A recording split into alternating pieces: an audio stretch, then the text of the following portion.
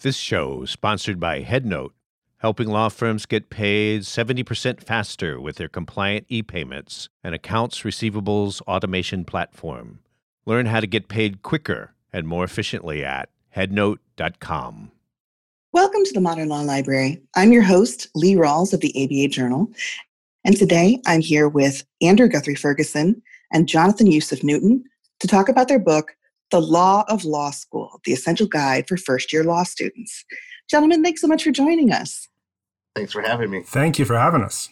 So first off, I want to talk about how you two met and the relationship between you guys. Andrew, do you want to start us off? Sure. So I am a law professor who has the wonderful job of getting to teach law students every year. And I was fortunate enough to have Jonathan Newton as one of my favorite law students in the world. And we independently came up with a recognition that there were things that were missing in the law school curriculum and the 1L curriculum of how people enter law school. And so we decided to partner on a book. So Jonathan is now a wonderfully talented lawyer in private practice in Maryland. But at one moment in time in his life, he was a terrific law student in my class. And Jonathan, you had a non-traditional path to law school. Do you want to talk a little bit about your background and how you came to decide you wanted to go to law school? Yeah, sure. Essentially, I went through a process where I was a criminal defendant after blowing the whistle on a sheriff and sort of was retaliated against. And once all of the criminal charges were dropped, I applied and went to law school. I decided I wanted to go to law school. In the middle of that process, it was my first exposure. I'm a former police officer. It was my first exposure to the criminal justice system in terms of being a participant on the defense side as a defendant. And that's what brought me to law school. After I got involved with my own process, it really piqued my interest and started pursuing the idea of going to law school. And it was around 2011 that my process started, 2013 that my process was over, and in 2014 I was sitting in law school. So Andrew, you said you and Jonathan really came to this idea together that there was a lack of a real roadmap. And you said something interesting. Both your parents were attorneys and both my parents are attorneys. And I do think that I had a leg up when it came to secondary education because I understood, if I have a problem with X, I can go to Y place to look for it. And I'd been given a lot of advice from my parents, and the systems that work in academia had been explained to me.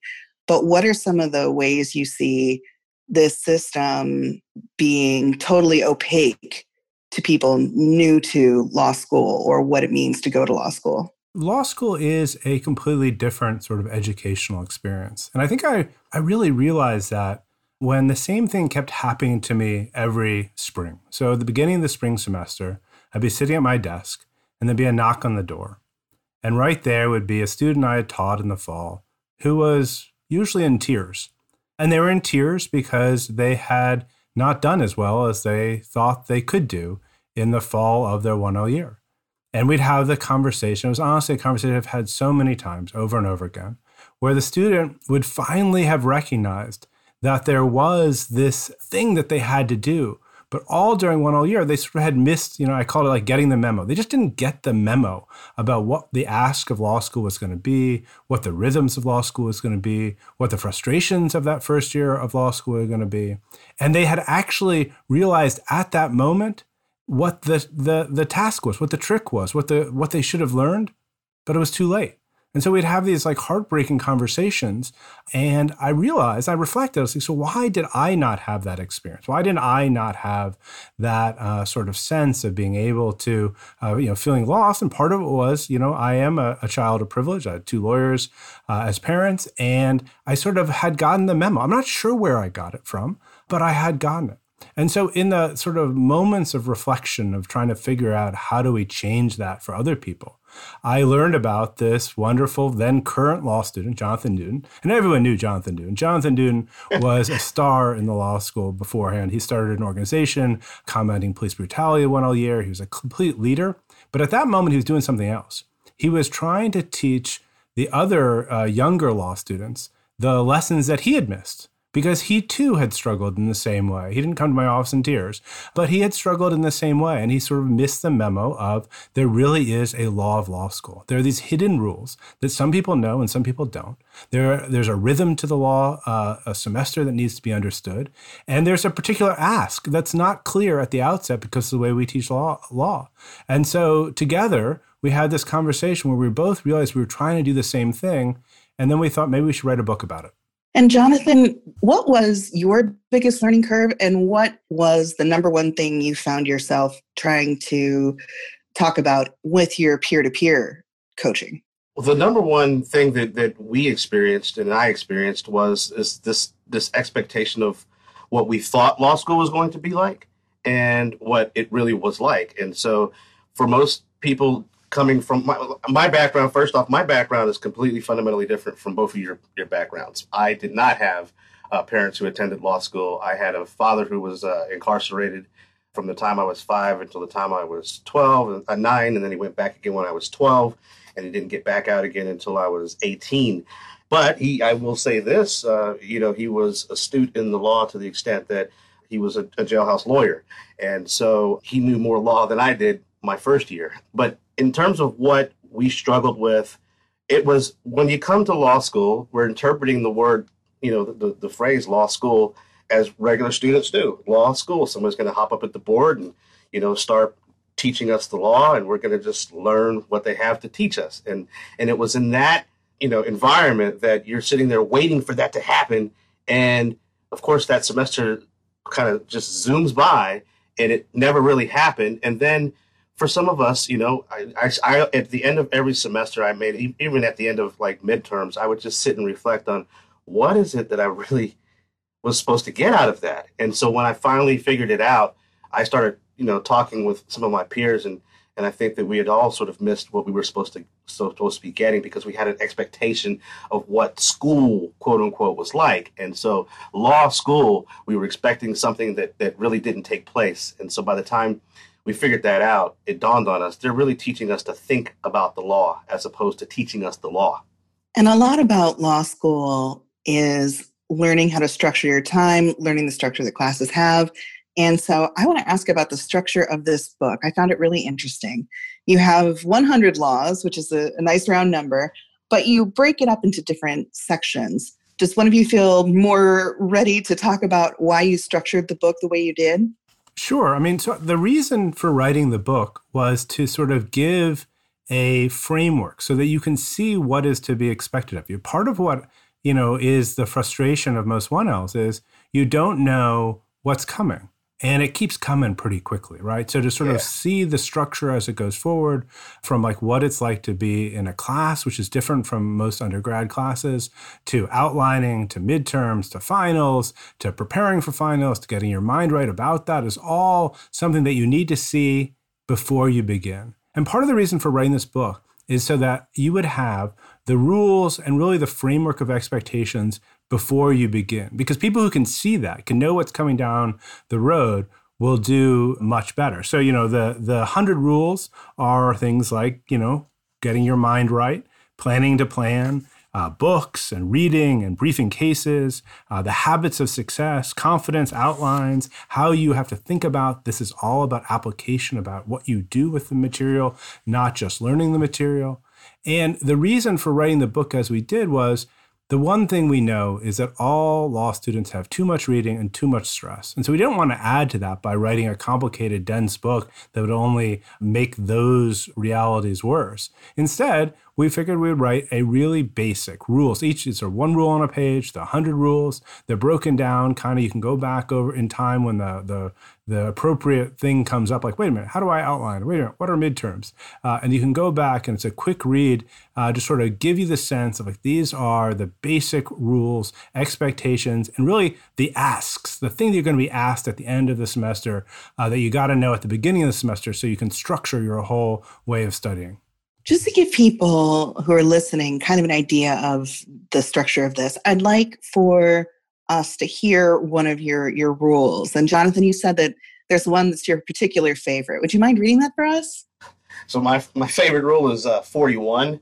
I really have two. It's 41 and 42. I mean, I'll just read it, but Before any challenge in law school, you need to deal with mental impediments to success.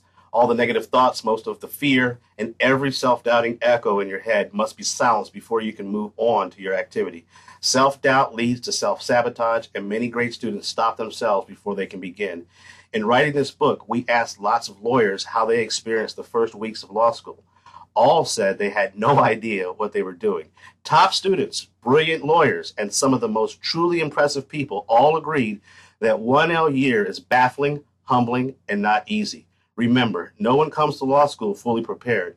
Even your most confident classmates have no idea what they're doing. They are bluffing, but they have the right minds. They have their minds right. So get yours right too. And of course, I got that "get your mind right" from Cool Hand Luke, that phrase in that movie. But it really does, speak to what you need to do. There's a lot of things that particularly marginalized and students that come from marginalized communities and in certain situations, you're dealing with things that will cause you to sort of self-sabotage yourself. And if you don't really address that before you go, know that you need, you're supposed to be there. It sort of dovetails into the very next rule on page 42. You belong in law school. I spoke with several students that were saying, I don't know if I should be here. I kind of feel like, they let me come. And, I said, no, you earned your seat in law school. These are very, very valuable seats. And so Rule 41 and 42 should be read together almost. Well, and I like Rule 70, which is to be a world-changing lawyer, you have to become a lawyer first. And I think a lot of people start out law school with these big dreams and become so daunted by this 3-year academic boot camp that it can be easy to lose track of that. Andrew, what have you seen with students who are successful about being able to jump that hurdle and get to the becoming a lawyer part where you can now go on to do the things you dreamed about? Well, the funny thing is that most students, as they finish their 3 years, figure out the law of law school. The frustrating thing is that the learning curve for lots of students is just too long. And a lot of important things happen in that first year. Not only is it sort of like forming you as a lawyer and getting you to think like a lawyer, but there are also some, issues with, like, if you do well, certain doors open, including like law review, if you have grade-ons or clerkships or those kinds of things. So, part of the reason for writing the book was to give everyone a fair shake, to everyone have the same advantages that everyone else has who sort of had that inside knowledge and track. So, this is what I think is interesting. Lawyers, if you read this book, you'll probably be like, well, I know this stuff. But if you remember what it's like when you started in law school, right, and you get those books and you open them up to a new subject you've never seen before, and there you're being taught in these kind of snippets of cases, some of them written centuries ago. And you're saying, okay, here is what you're going to know about a particular subject. Next class, we'll probably go into another subject and then another subject. And you read this and you're like, these are just excerpts of, judges talking to litigants. They're not talking to me. I'm a student. This isn't written for, to teach what the law actually is. It's basically solving a legal problem. And these words, this language is really off-putting and old-fashioned and difficult. And this issue of, the choices of Latin phrase and all these things are sort of making people doubt that they belong. That's kind of what Jonathan was talking about, the fact that, people come in and they're sort of put off by, the language and the way it's structured and the way it's taught, and they start doubting themselves, not recognize that everyone's going through that same process. And so the reason for writing the book is so that everyone succeeds in that first year, and then they can graduate and go be great lawyers. Then they can go change the world, and they'll do so with a confidence they might not have had if they spent the whole first semester doubting themselves that they didn't belong or didn't understand, when the truth is most people feel that way. So, Jonathan, do you see this as an issue that happens in, something that I know the ABA Journal, we're always looking at, the ABA itself always wonders about? We talk a lot about diversity in the law, but it doesn't start with just getting students in the doors at law school. Without support, how do you get through law school and then launch a successful and fulfilling career? Are you writing this book partially to hopefully help others deal with that? That is exactly what my purpose was. I just thought about the people who were similarly situated to myself, who had not been exposed to law school or even the legal industry from the standpoint of becoming a lawyer. And that's why I got involved with this with Andrew. And we, for me, I see this as sort of a way to allow students who have come from backgrounds that are challenging backgrounds to understand not only that they belong, but that they can actually thrive in this environment if they adopt sort of the same mentality that they've adopted to get through some of the challenges that they are going through, that they have been through. When you really look at, diversifying the bar, we're going to have to meet people where they're at. And, one of the things that Andrew just talked about, which is, case books, although we do have to learn how to read very dense cases, that's not, that's not where you should start. Now, I always used to say, it's like, you're taking somebody and you're showing them how to swim, but you're throwing them into the deep end of the pool, and some will struggle and actually learn how to swim. Some will actually drown, and some will be resuscitated. But that's what we've sort of done. And there needs to be a real fundamental look at how we teach in law school. This book is really meant to make it sort of simple for you to say, hey, this is what you can do to make that process of learning easier. With a lot of students that come from similarly situated backgrounds as mine, you don't have that support mechanism. And you're also, some students are dealing with somewhat embarrassment of going to ask for help. That's one of those self-defeating mindsets, self-sabotaging mindsets that I said, you have to deal with. One of the fundamental things that students need to understand is when they're asked to come to law school, when they are given, not given, but when they've earned a seat at law school, you're taking a seat to become an advocate for somebody else. And in that process, the very first person that you need to learn to advocate for is yourself. And knowing when you need help is part of that process. Andrew, you said that this is a very simple book, but I can say as a reader, it was. I finished it in an evening, but the rules themselves, honestly, I feel like this is a book that you could pick up, flip to any page. You guys very deliberately structured this, but there's also a way to interact with this book where you just open it to any page, read the rule, and there's some stuff to reflect on. And then there are some that just, that's just solid advice, like that law librarians are wizards. That's just the truth. But it's true, right? And students don't know that. It takes a long time to realize that, in a profession where you're tasked to answer unanswered questions, right? If there's already an answer, no one's going to a lawyer. So your job is to figure out what is the next answer. And then you learn that there's an entire profession of lawyer professional librarians who sit in a law library filled with all of the answers, and you don't go ask them. It seems foolish, but most law students don't. They don't realize the resource of law librarians. They don't realize the work and the power of the academic success professionals who are in a law school. They don't even necessarily realize sort of the culture that is created, right? This isn't an accidental culture of law school. It's actually very intentionally created. Some good things, some bad things, but it's not an accident. And you need to sort of study it to understand your own law school's culture. Where are the resources? Where are the places to go get help? And most students are kind of, waiting for it to come to them rather than sort of seeking it out themselves. And that mistake is really the mistake of legal learning. Like, legal learning is not about a law professor getting up there and telling you the answer. It's you engaging with the material that you've been assigned and coming to law school to figure out the next question, the what if, the what then, but what if this happens, right? And that's the skill you're learning in law school, but it's not always taught. And it's not always inferred until, you've done it for a while. And so the goal of this book is to basically deconstruct that, reveal it, demystify the process so that students can start on the ground running into this already difficult process of learning the law. And we are speaking to each other on May 1st, 2020, each from our separate locations, sheltering in place.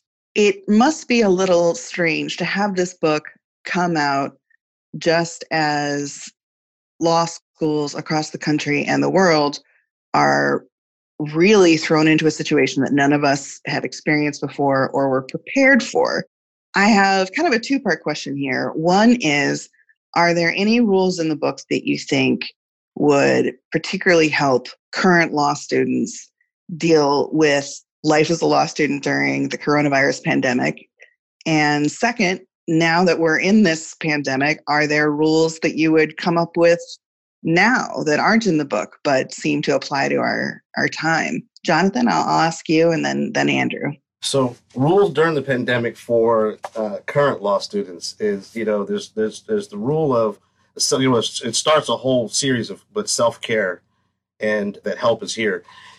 I really have a heart for those that are going through law school right now, because obviously you're part of law school. People are like, oh, we should do law school online. No, we actually shouldn't. Part of law school is the camaraderie that you experience with your peers inside classrooms throughout the school. And it's just being able to go through that process together. It is the face-to-face, sort of experiences that you have with professors inside classrooms that are set up to sort of be like an appellate court scenario or even a briefing.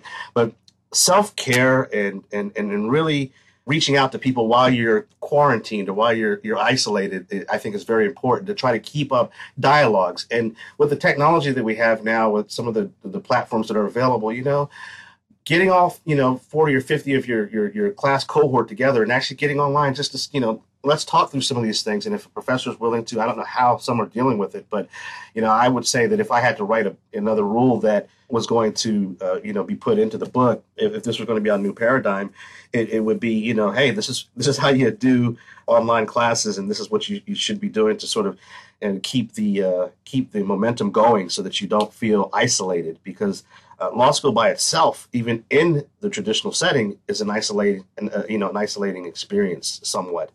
I would try to write a rule around that. Andrew, if you can identify one that would be beneficial to students right now. I think that, what Jonathan talks about as, the concerns of isolation are real. I mean, law school itself in the traditional way is a collective experience that's still pretty isolating. And yet the folks who succeed are the ones who sort of find the hidden clues. I can't tell you how many times when I was in law school, there would be an upperclassman who say, hey, you really should check out like this hornbook or this outline, or you have this professor, you really need to know this. And, it was a sort of hidden sort of helping suggestions that was the unwritten support network of law school.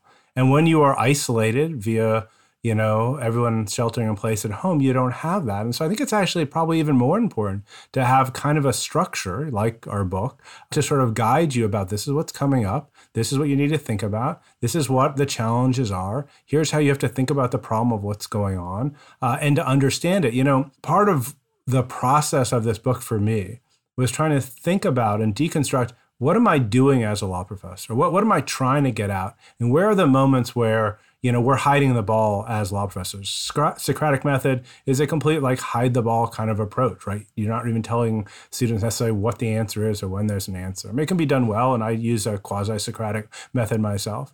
But in terms of exams, right, we don't necessarily reveal what the ask will be for students. So, I can't tell you how many students have come to my office and said, wait, every day in class, you asked us about the cases and the issues and the rules, and your exam was nothing like that. In fact, it was like some crazy hypothetical about some different problem, and you wanted us to answer that. Why didn't you teach us that way? Which is a perfectly legitimate and logical critique. And so, the book is trying to give you that structure. And so I think that however law school develops in the future, be it, in person, online, some combination, the same kind of trying to figure out what are we trying to get across? How are we trying to do it in a way that doesn't hide the ball is really important. And this book is just one, attempt at trying to reveal the game that is law school and realize that there are rules, and there are rules you can use to win the game. I'm also curious about what your daily life is like now as we're all in quarantine. Jonathan, you're a sole practitioner. How do you spend your day? Well, now, in the morning time, I come in and I do reading. I take advantage of the slower period of business to actually work on my business processes. Also, as a new practitioner, the next book that's going to be written is going to be what they don't teach you in law school. So, there's still a learning curve to actually being a practicing attorney in law school. It prepares you to sort of think like a lawyer, but it doesn't teach you to act and practice like a lawyer. And so for me now, I come in, I sit down. Of course, I look at my docket every day. A lot of that's being postponed over here in Maryland. The courts are closed. But what I do is I look for every area of practice or every particular case that I have, I'm looking for novel issues that I can find in the fact set to actually make arguments on behalf of my clients. And sometimes, a lot of times, you see the same thing over and over again. But if you really pause and slow down and read a fact set or a statement from somebody, you can catch little gems. And that's what I try to do now while I'm slow. It's just pouring back over, statements of my witnesses or statements of my clients to be able to see if I can spot something that will give me an edge up in the courtroom. But I wanted to go back to one thing that you said earlier about law librarians are wizards, and that I hope that there's some law student out here who's listening to us, because that rule was also one of my favorites, and it speaks to sort of like how when we talk about undergraduate study skills must die, coming over from undergraduate school, you're used to libraries that are sort of like you go in and you engage a computer and you find what you want, you get it, and you go check out. And if you do that at law school, you are really missing the value of law librarians. Not only do they know where the books are, they know where the best books are. They know subject areas that, they've seen some of the stuff over and over and over again.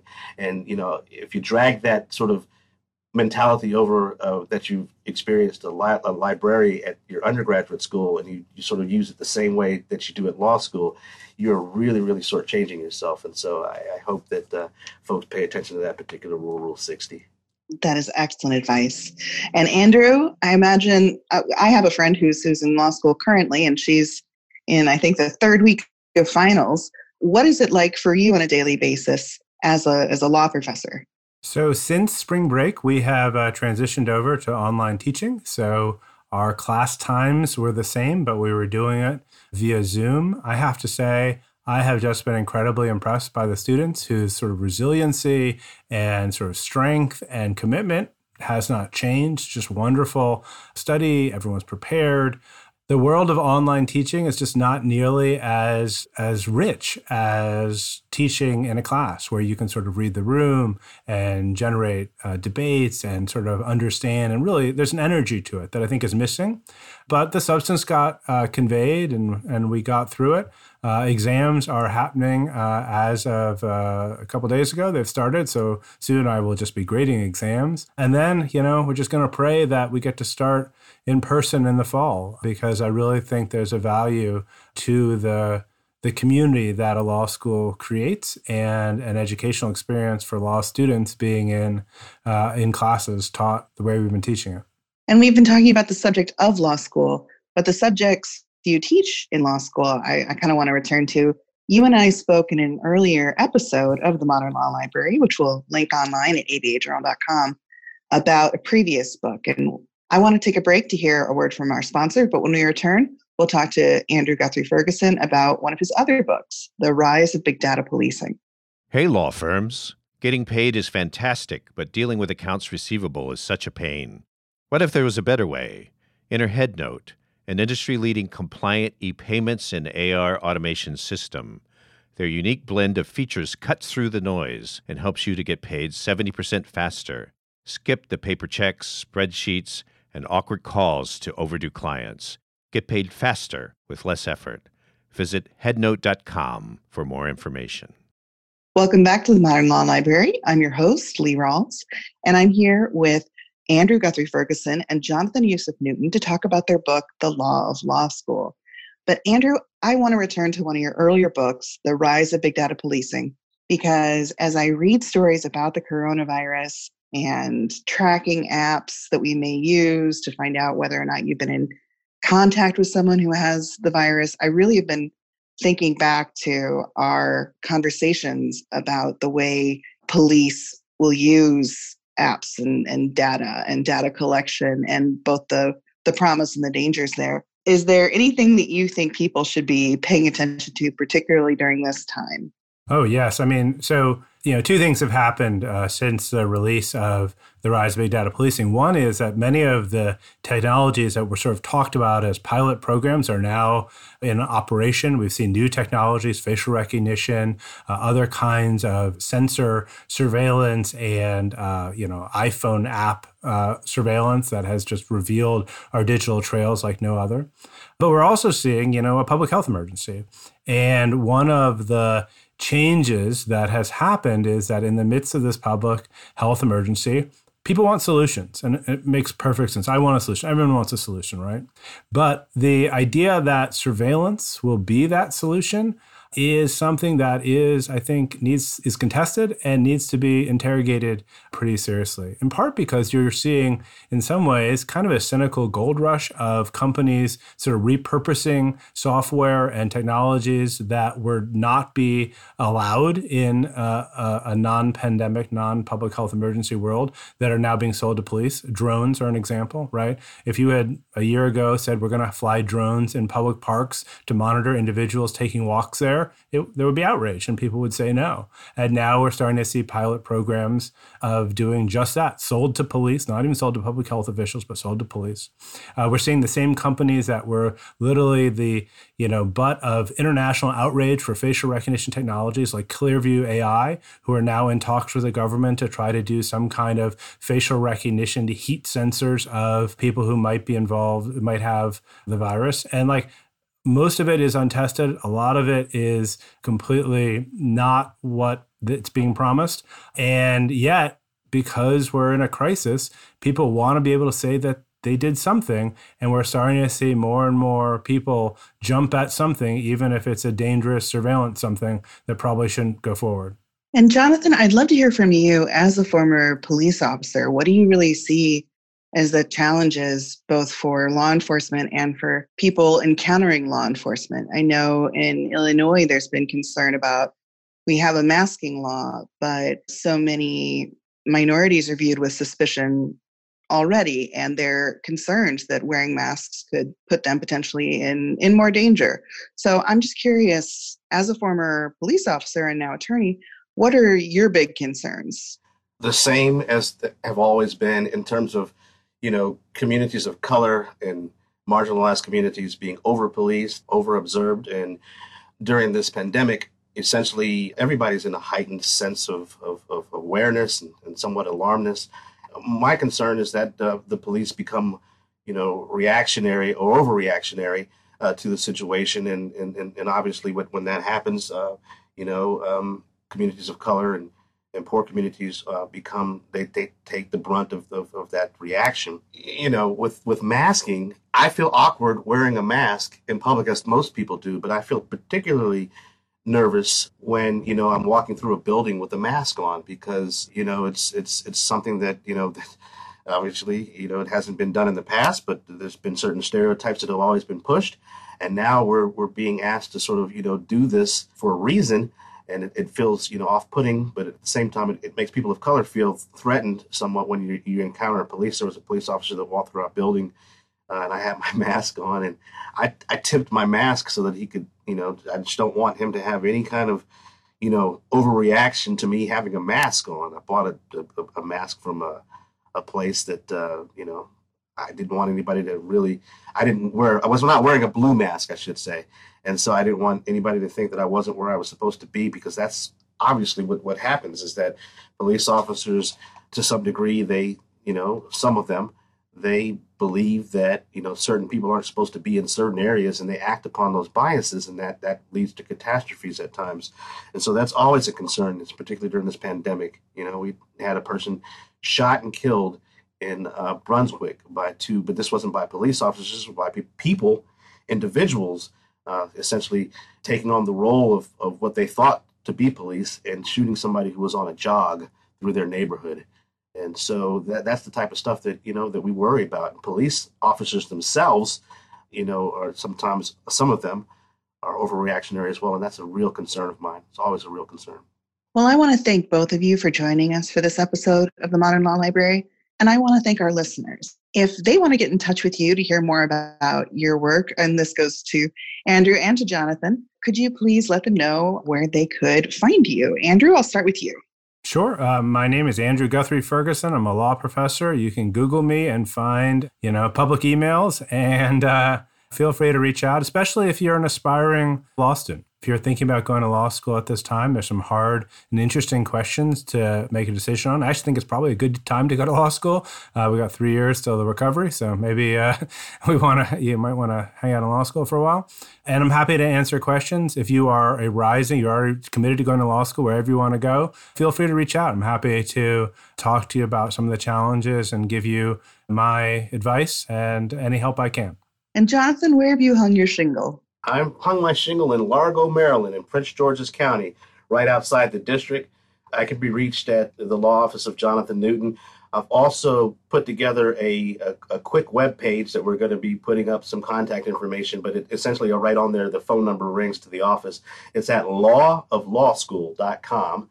It has a picture of the book on there and a link to Amazon to purchase. But I also offer, avail myself to any potential law students, to people who want to go to law school or even considering it. I like to talk about that process of actually, applying and getting yourself together and really, picking where you might make a good fit to go to law school and just talking to people about that. So if anybody wants to reach out to me, my email address is at jnewton@jynlaw.com, and I'm pretty findable on the internet. Just look up, the law office of Jonathan Y. Newton. Again, this is a good time to consider going to law school. This is a very good time. We're at a pivotal point in American history, obviously, and so this would be a good time for some of the people who said, this is what I'd like my country to look like in the future. The best way to do that is to get involved with the law and change some of the laws, or at least solidify some of the laws that you feel need to stay around. Well, thank you again to Jonathan Yusuf Newton and Andrew Guthrie Ferguson for coming on to talk about the Law of Law School, the essential guide for first-year law students. I've been your host, Lee Rawls. If you enjoyed this podcast, please rate, review, and subscribe in your favorite podcast listening service, and stay safe out there.